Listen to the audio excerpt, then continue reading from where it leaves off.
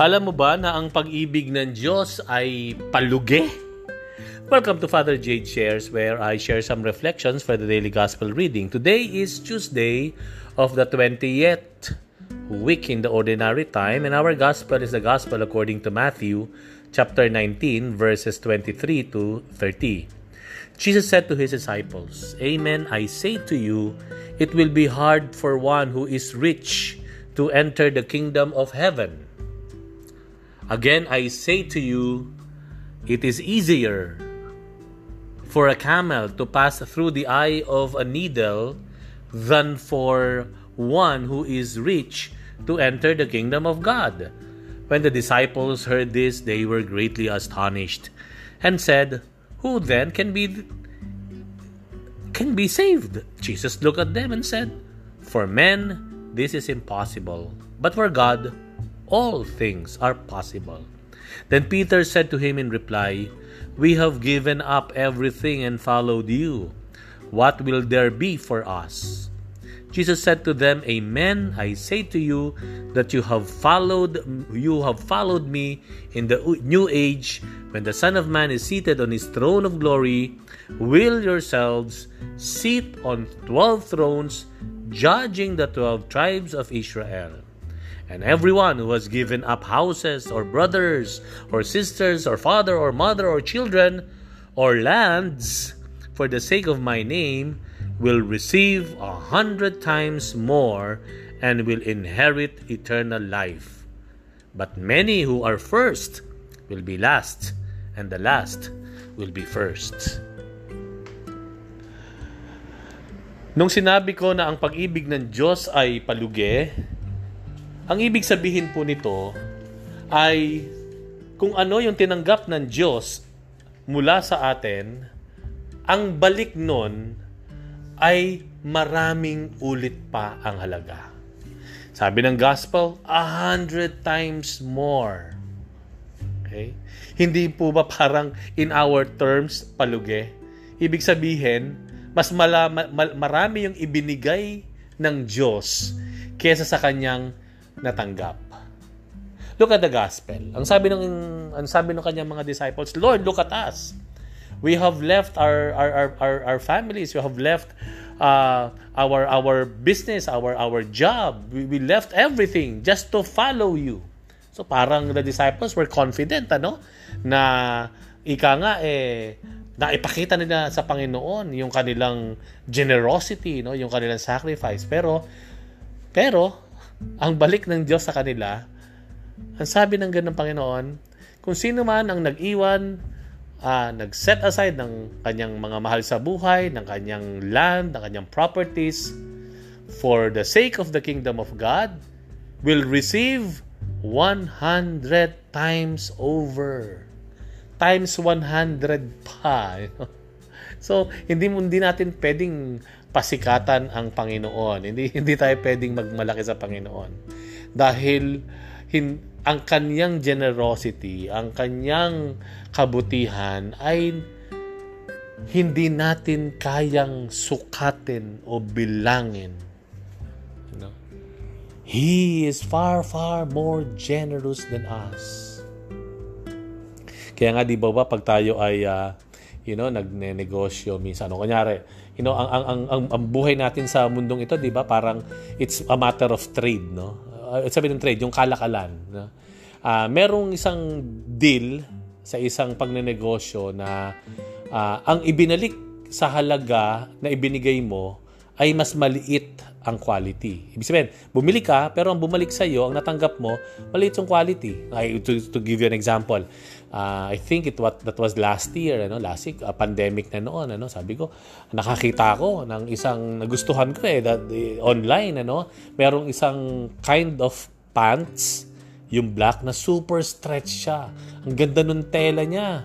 Parang ang kinis na napaka-comfortable.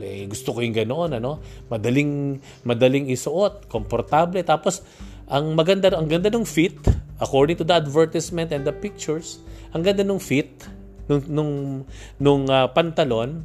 Tapos pag in-stretch mo, kaya kahit 2 tao kayong pumasok. Ganon. So, can you imagine, walang kahirap-hirap magsuot, magubad ng pantalon na iyon and very comfortable.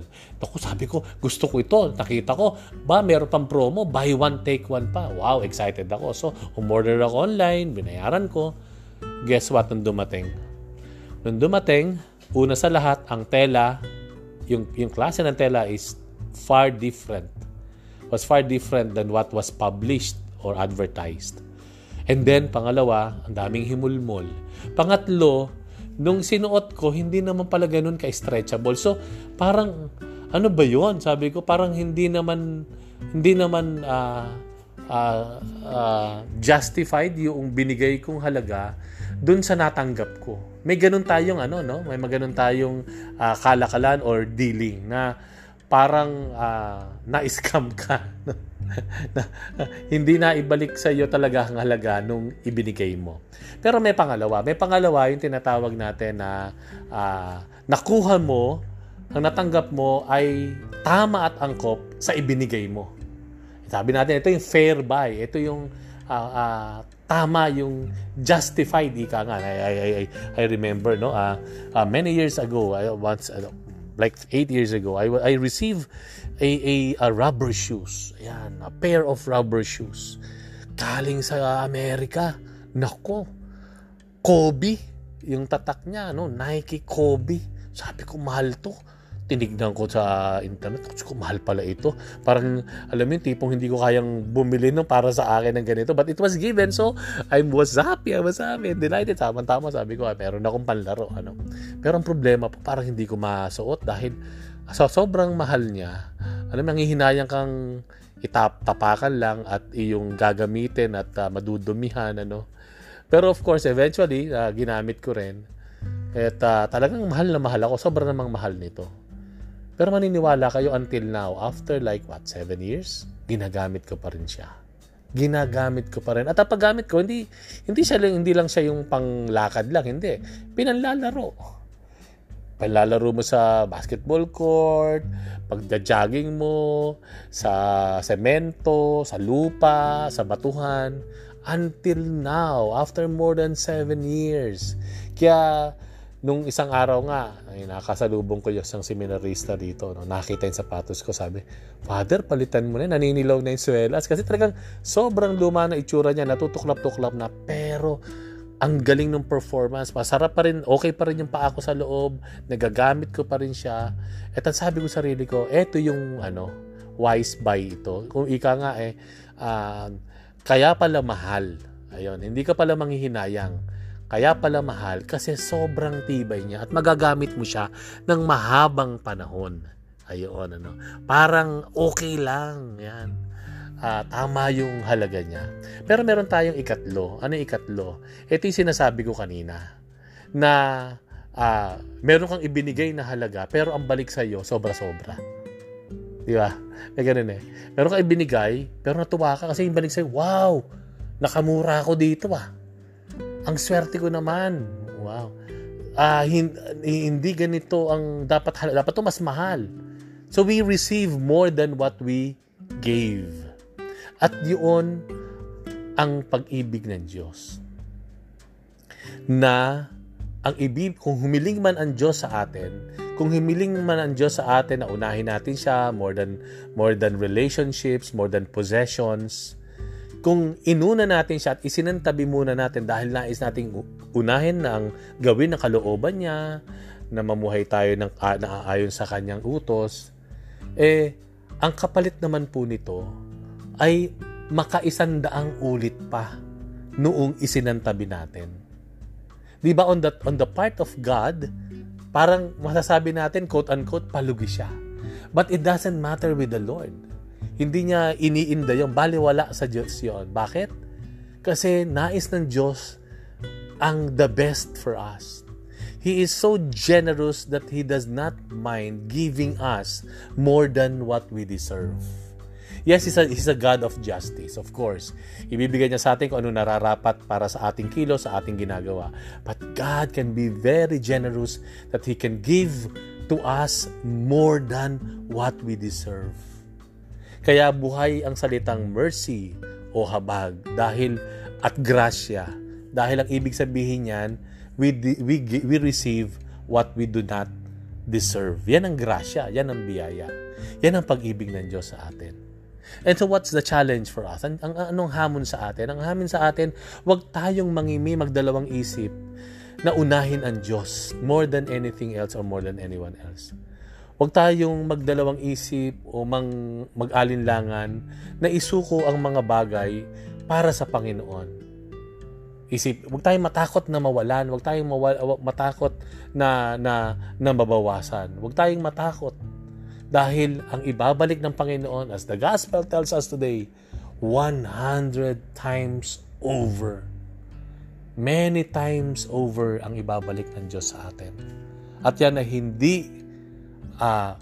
hindi bago sa Diyos.